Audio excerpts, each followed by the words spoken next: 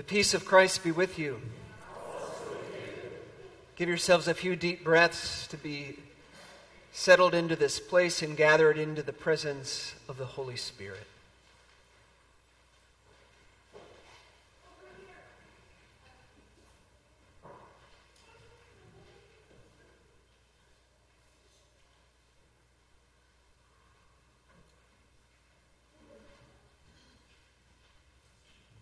Sisters and brothers, let us worship the living God.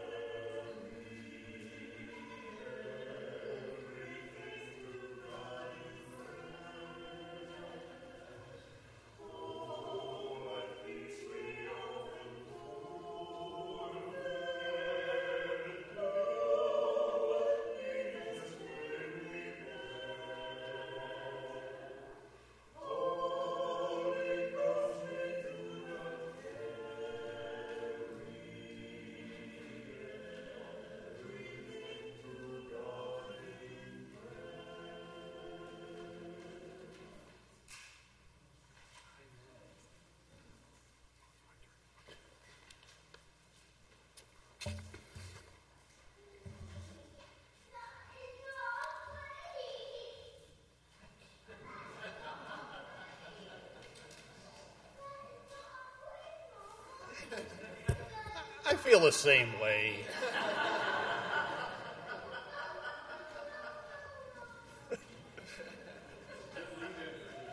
What am I saying? Okay. Please rise in body or spirit for the call to worship. We are the loved and those who feel unloved. We are the beautiful and those who do not feel beautiful. We are the righteous and those who have not always been upright. All of us carry the desire for your wholeness, O God. Let us come before our God in honesty and hope. Let us worship as sisters and brothers in Christ.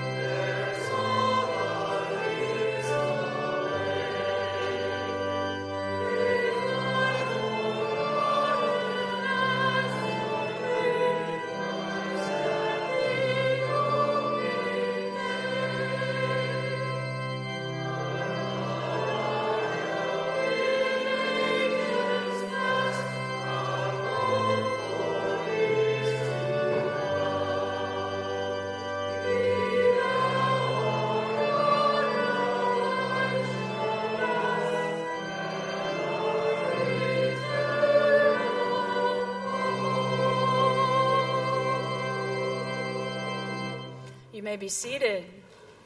Welcome. Welcome to worship here at Westminster. If you're visiting with us, a special welcome to you. I do invite you after worship out to our patio area for coffee and tea and snacks, and especially a chance to get to know each other just a little better. If you're sitting here in the middle during our offering, if you take that red pad, sign it, pass it down, pass it back. That way you can greet each other by name after worship, and if you're visiting, it helps us to better connect with you. Will you join me now in our community prayer? It's printed in our bulletin. Let us pray. Bless us, O God, with your comforting and challenging love. Comfort us that we might know it is safe to be open with you. Challenge us that we might reflect on our own life and be open to change. As we recognize our own faults, grant that we would be gracious with others whose failures have let us down. Love us into being more loving people. Amen. Our prayers continue in quiet.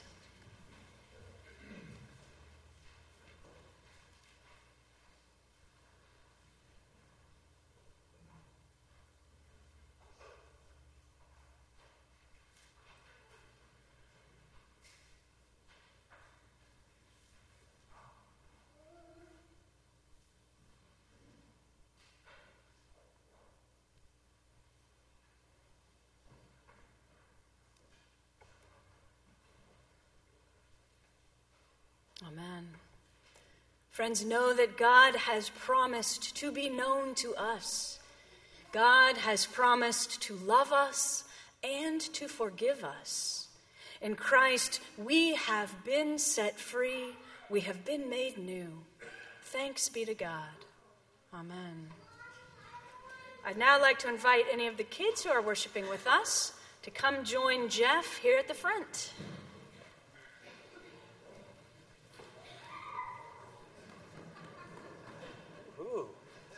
Right. They don't Right. run like that when I do. They don't. All right. Well, I want to tell you something about myself. But first, I want to tell you kind of a special word for today, and that is forgiveness. Starts with the letter F. F, forgiveness. And forgiveness is kind of this idea of saying sorry. And sometimes that's hard for me because I get really competitive sometimes. Like you don't like losing, right? We must kill and destroy. We forgive. Right. You know, there are some things that make me really competitive.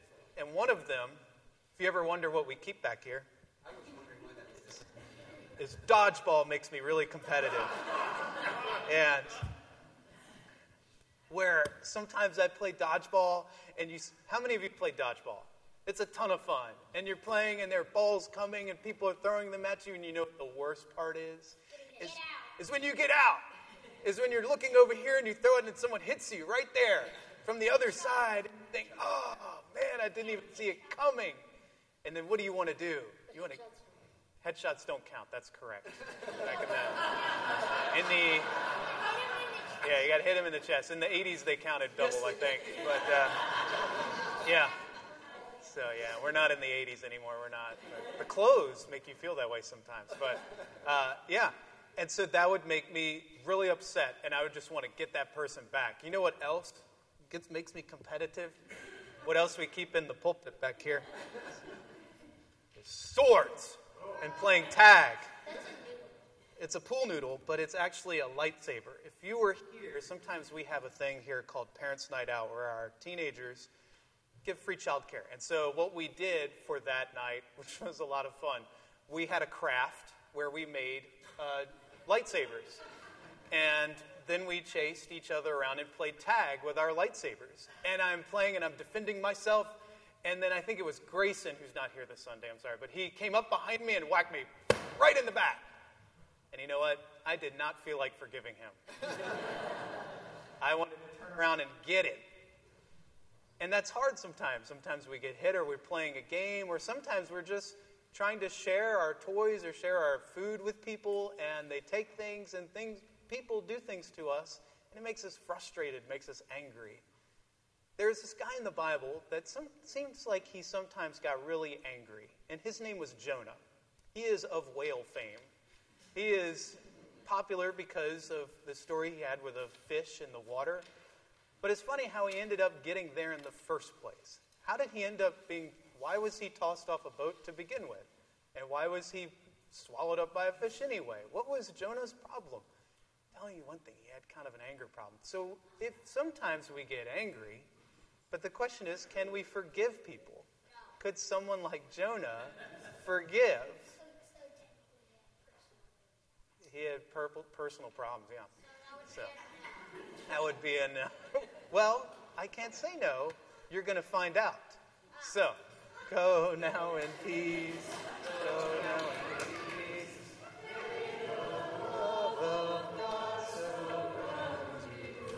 You want me to leave these here in case you need them? Yeah, sure. You may go. Amen. We come to our time in worship where we share with each other, share our joys, share our concerns. We can be in prayer for each other and with each other. So I invite you, if you have anything to share, just to raise your hand and let us know.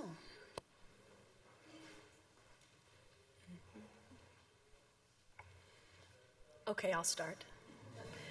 Michael Hatfield's not here, but we have been praying for the wife of his nephew who lives in Australia for quite a while now. She's been battling cancer, and Michael just got word that she has actually been advised to discontinue her chemotherapy and actually start palliative care. So prayers, her name is Renee, and also for Michael Hatfield and his family as they support her in this time. Elizabeth. Prayers for a friend and neighbor named Anne, who's just diagnosed with cancer and is electing just to have palliative care. Yeah, prayers for a friend and neighbor, Anne, who has been diagnosed with cancer and has chosen not to have treatment for that, and just the rest of her journey be peaceful for her. Yeah, Joan. Prayers for two of our homeless friends. One who has a job and is renting a room, and we hope that he's able to keep his job and keep his room. And for another one who is MIA. We don't know where he is and where he's Prayers for some of our friends that we know through the REST program. One of them has a job and is renting a room, so prayers for his continued success. And then another of our friends who is MIA, says Joan. We don't know where he is, so prayers for him. Yeah, Sandra. Prayers of Thanksgiving. I have found a place to live. It's going to be right here in Fieldhouse. Great. Sandra has prayers of joy that she has found a place to live.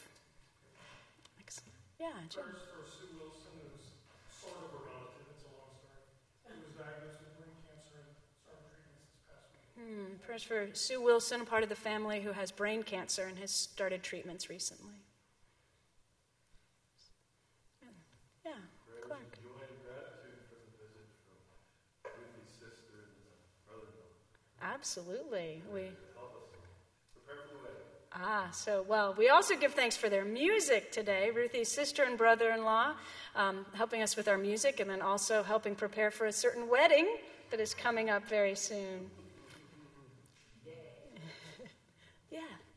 My name's Tab, and I am perplexed by my relationship with my dad. We had a cataclysmic kind of closing some 4 or 5 years ago, and I would just like to ask prayer for Michael Lawrence Mitchell, and that this relationship may close that chasm between us. Absolutely. So Tab is praying for his relationship with his father, who you said the relationship has left you perplexed. So, Yes, my mom passed, yeah. and after that, we have not. So prayers for that relationship. Yeah. Let's have a few moments of quiet, and then I'll lead us in the Lord's Prayer. So let us pray together.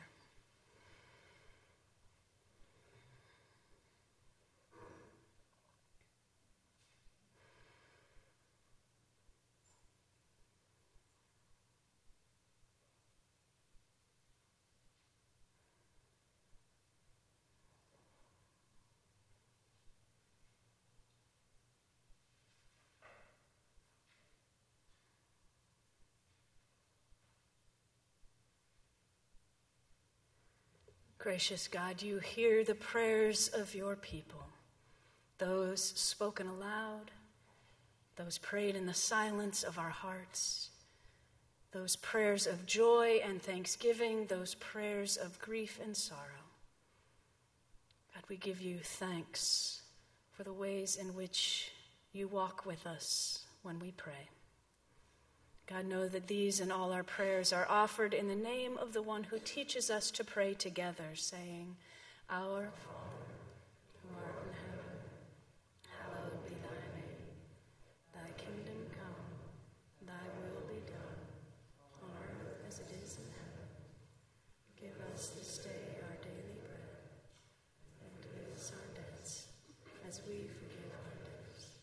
And lead us not into temptation, but deliver us from evil.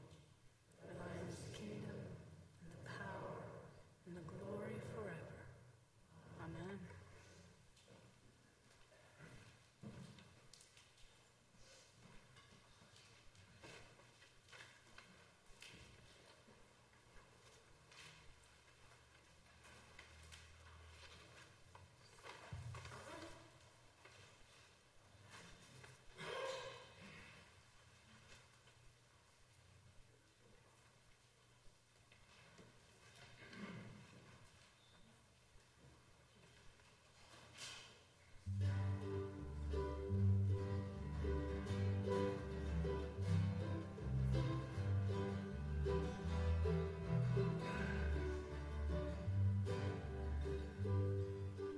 I woke up this morning and none of the news was good. The death machines were rumbling across the ground where Jesus stood. And the man on my TV told me it's always been that way. And there's nothing anyone could do or say. I almost listened to him. Yeah, I almost lost my mind and gained my senses again. And in my heart to find that I believe that one fine day all the children of Abraham will lay down their swords forever in Jerusalem. Or maybe I'm only dreaming, and maybe I'm just a fool, but I don't remember learning how to read in Sunday school. Somewhere along the way I strayed, and I never looked back again. But I still find some comfort now and then, when the storms come rumbling in, and I cannot lay me down, and the drums are drumming again. And I cannot stand the sound, but I believe there'll come a day when the lion and the lamb will lie down in peace together in Jerusalem.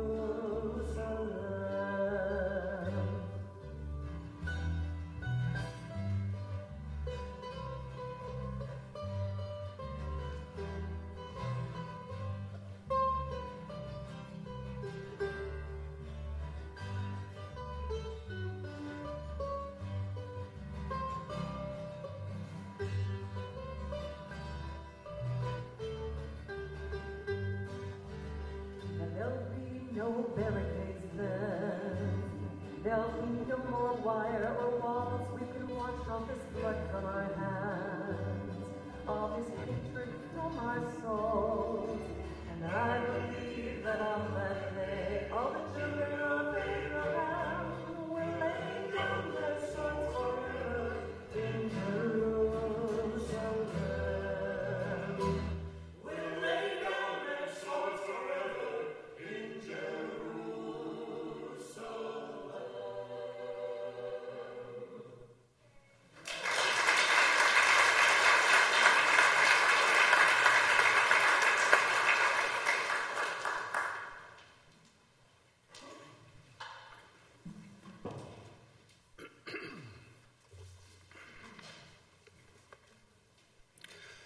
So the first scripture reading is Genesis 29, 15 to 28.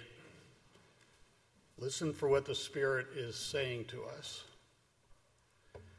Then Laban said to Jacob, "Because you are my kinsman, should you therefore serve me for nothing? Tell me, what shall your wages be?" Now Laban had 2 daughters. The name of the elder was Leah, and the name of the younger was Rachel. Leah's eyes were lovely, and Rachel was graceful and beautiful. Jacob loved Rachel, so he said, "I will serve you 7 years for your younger daughter, Rachel." Laban said, "It is better that I give her to you than that I should give her to any other man. Stay with me." So Jacob served 7 years for Rachel, and they seemed to him but a few days because of the love he had for her. Then Jacob said to Laban, "Give me my wife, that I may go into her, for my time is completed." So Laban gathered together all the people of the place and made a feast. But in the evening he took his daughter Leah and brought her to Jacob, and he went into her. Laban gave his maid Zilpah to his daughter Leah to be her maid. When morning came, it was Leah. And Jacob said to Laban, "What is this you have done to me? Did I not serve you for Rachel? Why then have you deceived me?" Laban said, "This is not done in our country, giving the younger before the firstborn. Complete the week of this one, and we will give you the other also in return for serving another 7 years." Jacob did so and completed her week. Then Laban gave him his daughter Rachel as wife. This shows that Genesis is the genesis of the art of the deal.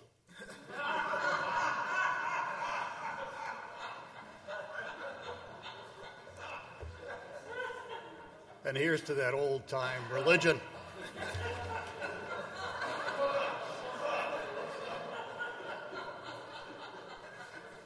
I'm not sure I can follow that.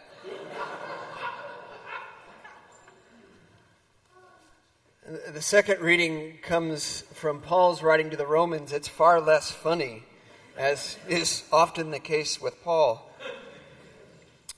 But it's plenty insightful. So here are verses from Romans 8, and continue to listen for what the Spirit might possibly be saying to us in the midst of these readings. "Likewise, the Spirit helps us in our weakness, for we do not know how to pray as we ought, but that very Spirit intercedes with sighs too deep for words. And God, who searches the heart, knows what is the mind of the Spirit, because the Spirit intercedes for the saints according to the will of God. What then are we to say about these things? If God is for us, who is against us? God, who did not withhold God's Son, but gave him up for all of us, will God not with him also give us everything else? Who will bring any charge against God's elect? It is God who justifies. Who is to condemn? It is Christ Jesus who died, yes, who was raised, who is at the right hand of God, who intercedes for us." Friends, this is holy wisdom, holy word. Thanks be to God. During a recent board meeting for the organization called Heartbeat, which supports the work of John Philip Newell, who you're now quite familiar with, writer and teacher of Celtic spirituality and Celtic Christianity, the group of us took a siesta afternoon to have a prayer walk, a mini pilgrimage, if you will. And the board meeting was held in Santa Fe, and so we had a nice trail in the desert. We had intended to walk, but business ran a little longer, and the siesta was cut a little shorter. So we instead decided just to walk right through town, praying in silence, and end up at a local park where we could do some sharing. And as we walked in silence, we had our senses awakened to things we miss all the time. The vendors selling their wares and people taking afternoon breaks for coffee or a late lunch. Tourists walking around this beautiful city. And as we came to the park, we wound our way up a trail to the top. And along the way, there were plaques with all kinds of historical information. I didn't know, maybe you did. Santa Fe is the oldest capital city in North America. Did you know that? All kinds of interesting pieces. And we got near the top, and we passed this large cross standing there on the hilltop above the city. And then found our way to a tree, a nice shady spot where we could get out of the hot sun and share what had emerged for us during our quiet prayer. And it's amazing what will come up if you just set a little aside a time to listen to God and listen to your own life. I bet we didn't walk 15 or 20 minutes, and yet the things people shared. There were about 7 or 8 of us who took this walk, and out of those 7 or 8, 3 people shared a need for a career change. One person acknowledged that it was on that walk that he realized it was time for him to retire. Others shared joyous things happening in their life. There was celebration at just the experience of walking together again. Some of us had walked years before in Spain together on pilgrimage, and to be together in that form was moving. And then one man, a Jew, shared that when we went into the park and right before the end of our walk, passed by this giant cross looming over the city, that it soured the whole experience for him, that our walk would culminate in that. Ouch. Now, this is a group that's built up a good bit of trust and does interfaith work, so it's a safe place to talk. But it was hard to hear. A couple of Christians in the group actually shared similar sentiments, that for them it was a little off-putting too to be in this municipal park, public park, and the highest point had a giant metal kind of domineering cross. It felt out of place in a way. But Christian discomfort with that and Jewish discomfort with that is very different. Any other religion, it's very different than being an insider in that moment, particularly if you're Jewish, I would assume. I've been doing a lot of reading this year in anticipation of the 500th anniversary of Luther's issuing his 95 Theses, which kicked off the Reformation. That anniversary is in October. And part of what you learn when you read about the Reformation is unpleasant at best. Luther himself said some horribly anti-Semitic things near the end of his life. Now, because it was near the end of his life, my sort of hope and probably self-delusional theory is that he was experiencing dementia. That's what I hope was happening. Because 15 years before, while he had argued for kinder treatment of the Jews by the Roman Catholic Church, by the end of his life, he instead argued that synagogues and Jewish schools should be burned to the ground. And any rabbis who refused to stop teaching should be threatened with death. It's the founder of your tradition. It's a difficult history. It's understandable when we look at our history, our own histories and our collective histories, why we'd want to overlook such episodes, and why we tend to gloss over those things when we retell and when we teach ourselves about our past. We'd rather concentrate on the good things, and there are many good things. It's unpleasant to see some of who we are, or who we've been, or where we come from. It was unpleasant to have our Jewish friend tell us that the symbol that we revere and that represents love to us, for him represented hegemony, domination, and intimidation. But if you don't look at those unpleasant things right in the face, you squander the opportunity to learn from them. And thankfully, someone in the group took that opportunity. and turned to our friend and said, I want to hear more what that's like for you. Because for me, the cross is very important, and it means a lot. And it clearly means something different to me, and so I want to learn more. Now, that was a courageous comment, and it revealed a lot of trust in his colleague, because he trusted everybody could handle it. Just as it revealed a lot of trust and respect by the person who raised the concern in the first place. That kind of vulnerability, that kind of openness, of reflectiveness, that kind of acknowledgement of participation in things that have caused others suffering, or even just benefiting from things that have caused others suffering, that's not supported in our society. It's not rewarded. In fact, quite the opposite. It's punished in our society. Thinking about this theme, I did some research recently on PR firms, and as I was going through some of the materials, I came across a hypothetical case study about a non-existent oil spill off the coast of California. And this is what the firm was recommending in the case study.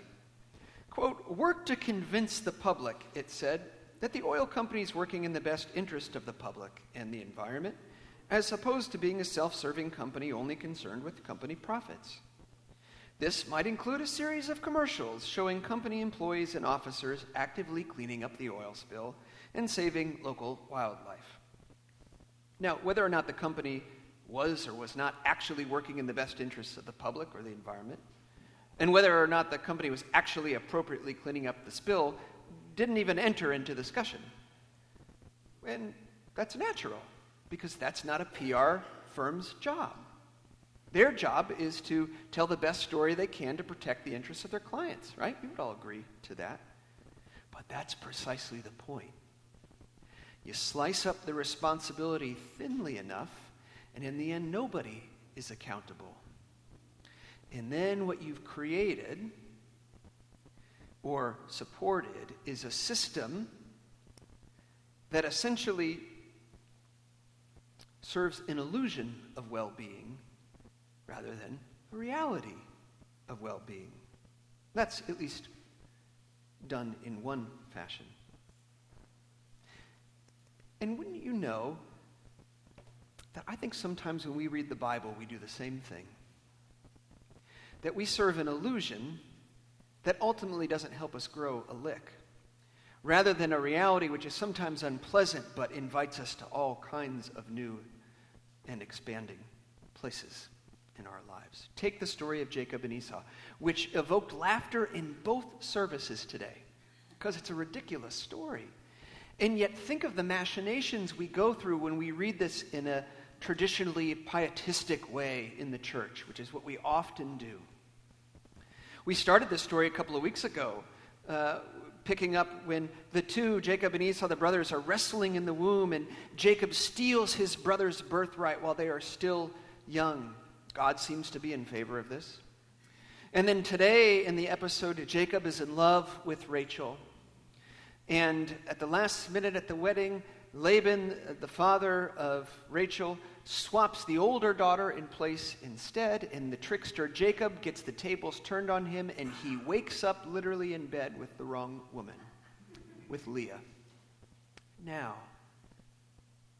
so many times we read the Bible as if it's a perfect story about a perfectly puppeteering God who orchestrates everything the way it's supposed to be. Well, think of the implications of such an interpretation. What does that say about God? That Esau, who had his birthright stolen, that Leah, who must have been terribly shamed by her experience, were just necessary casualties of God's grand and beautiful plan? And even Jacob, who, granted, is not a totally sympathetic figure, but is punished for quite a while for a crime that he committed as a minor, likely.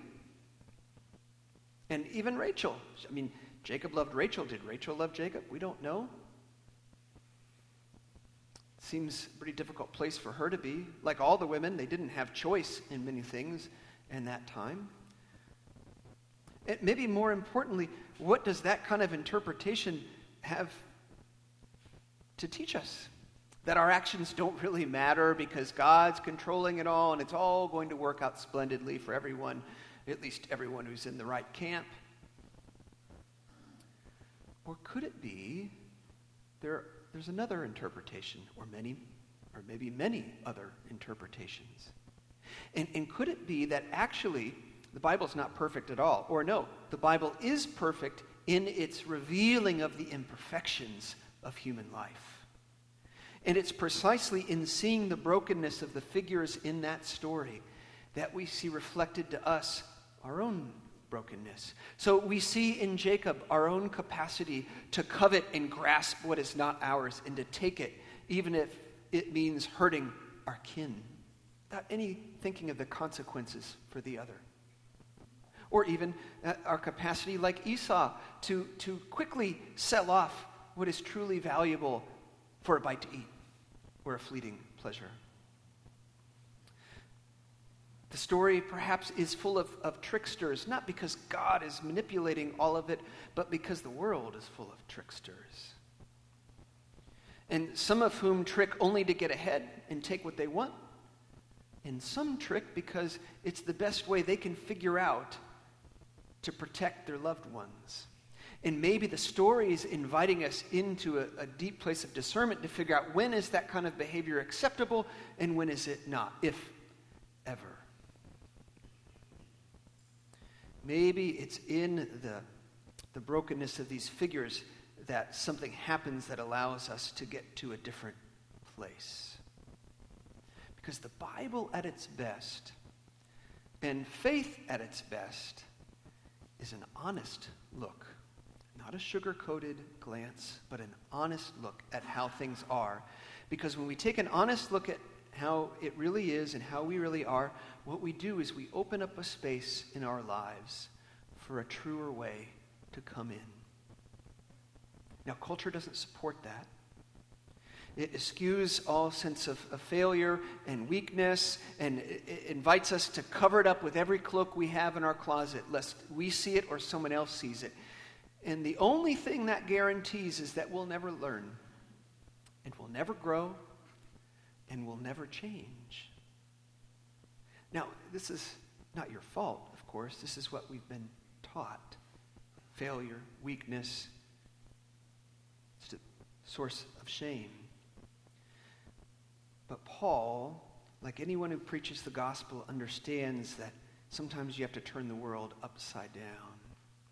And so what Paul says is, no, it's precisely in your weakness that the Spirit of God comes in and comes close to you. And it's in your brokenness that Christ finds a way to you. And that's where the transformation happens. We've been taught that that's not okay, that we'll be punished for it, in fact. And this is why you shouldn't feel guilty today if you've operated this way. You're just doing what you've been taught to do, that you'll be punished. And the church has taught that. But Paul says, no. Who is the only one, if you believe like Paul did, who is in a position to condemn? Who can condemn us? For Paul, only Christ Jesus. And not only does Christ avoid condemning us, Christ intercedes for us, advocates on our behalf, and not because we're innocent. We may or may not be. It's irrelevant to Paul. Christ intercedes for us. So despite what the world tells you, you have nothing to fear and nothing to lose by opening up to who you are and who you've been and where you come from. And in fact, you have everything to gain from it. New life, even. Charles is an Episcopal priest who told a story that shows the kind of new life you can gain when you take an honest look at your calling, at your path in life. He was serving at a church in Colorado when a woman came into his study one day off the street. And the woman had been reading his blog and wanted to talk to Charles. Charles writes widely about Celtic spirituality, Celtic Christianity. And if you're not familiar with that, it's typically characterized by a blessing-centered orientation. and a commitment to non-hierarchy, and a commitment to seeing the sacredness in all things. Now, those stand in stark contrast to a lot of manifestations of religion in the world, some Christian, some outside the Christian household. She was moved by this and so wanted to know more, so she came in and met Charles, and in doing so she said, I'm a Celt, but I'm not entirely a Christian one, because she hadn't felt that kind of message in the church always. Well, the two struck up a friendship. She owned an essential oils shop in Denver, and so weekly he would go to her shop and they'd have lunch together and they would talk. And over time, Charles acknowledged to her his own struggles with the church maybe not living up to the Christ that he had devoted his life to. Well, they had kind of a playful friendship, a relationship. It wasn't romantic, if that's where your mind's going. He's gay, and she may have been partnered, I don't know. But there was no romance there, but a deep connection. And they had a ritual they would do. At the end of every time together, she would take some of the essential oil out and put it on him, on his face somewhere. Now, that's funny because Charles had been in an accident 2 years before and had lost all sense of smell and taste. So the game was, he then had to go back to his church and get somebody to smell him and tell him what scent it was. And they kind of did this week after week. Well, one time, Charles went to Iona in Scotland, a little island off the coast of Scotland, where many Christians today go kind of on a spiritual quest or pilgrimage. It's a real center of Celtic spirituality in the Western world. It was an abbey that was started in the 6th century, and it's really been reborn. So he was there spending a week with Philip Newell, and during his week, they always take a midweek pilgrimage day where they walk around this teeny little island and make stops. And one of the stops was down at the shore.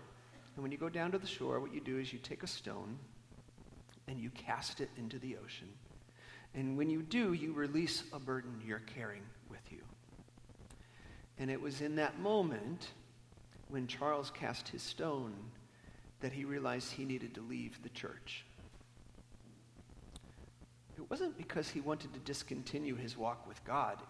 It was actually because he wanted to take the next step. And the church that he'd been serving, well, in his words had been a lot of pomp and almost no circumstance. Caught up in appearances, focused on itself, completely lost touch with the world around it, especially those in need right around it. It was vapid to him. It was hollow. And so he threw it in the sea. And then he picked up a stone they call a stone of new beginnings. And he started to walk toward a new life that he hadn't even imagined yet. And as he walked up the path, he looked up, and there was the woman from Colorado, standing there, neither knowing that they would be across the globe encountering each other in that moment. And Charles started to weep, and they embraced, and then she took her fingers and rubbed it behind her ear, because it's the only place she had oil on her. And she anointed him. When you're willing to take an honest look and put everything on the table, that's when God will find you. God will go across the world to find you when you're ready to do that. Charles left the church. He took a 50% pay cut and has given his life, because he's a professional fundraiser in addition to his clergy work, to try to eradicate homelessness in New Mexico, where he now lives, working with the poorest of the poor. He's happier.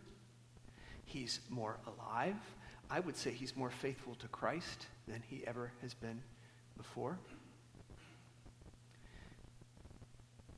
His model is the same model that Christ has given us in death, in letting go, and resurrection to new life. I asked him when he told us this story, I said, what scent was it that she put on you that day? What scent was it? And he said, rose oil. It's my favorite. Now, I didn't stop to say, how could it be your favorite? You can't smell. But sometime later it hit me. I don't know if it was on the plane ride back or sometime it hit me. That rose is the symbol of Mary, who gave birth to Christ. It's also a symbol of the crucifixion. And it might be a better symbol of the crucifixion than the cross. Maybe Jesus borrowed it from the flowers, the resurrection, the opening up in order to be lifted up and to grow. That resurrection is available to each of you and to all of us now, not just on the day of your death, but in this moment now. And it will come with haste if you just take an honest look. Amen.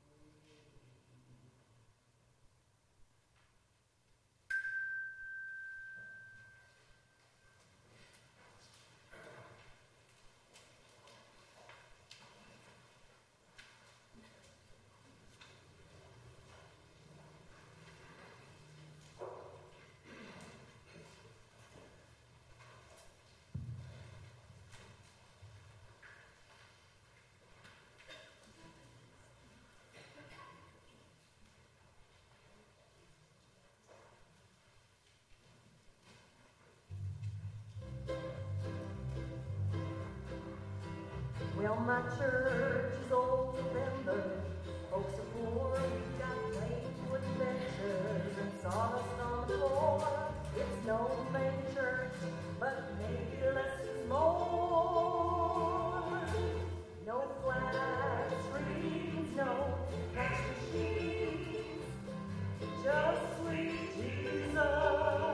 No coffee bars, no TV stars, just sweet Jesus.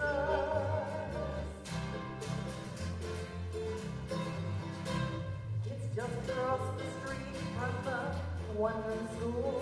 Gone too far. If you see old Sam's mule, we ain't got the golden arches, but we got the golden rule.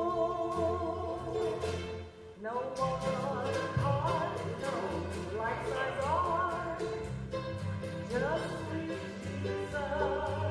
No ladies or shows, no crossing roads, just sweet Jesus.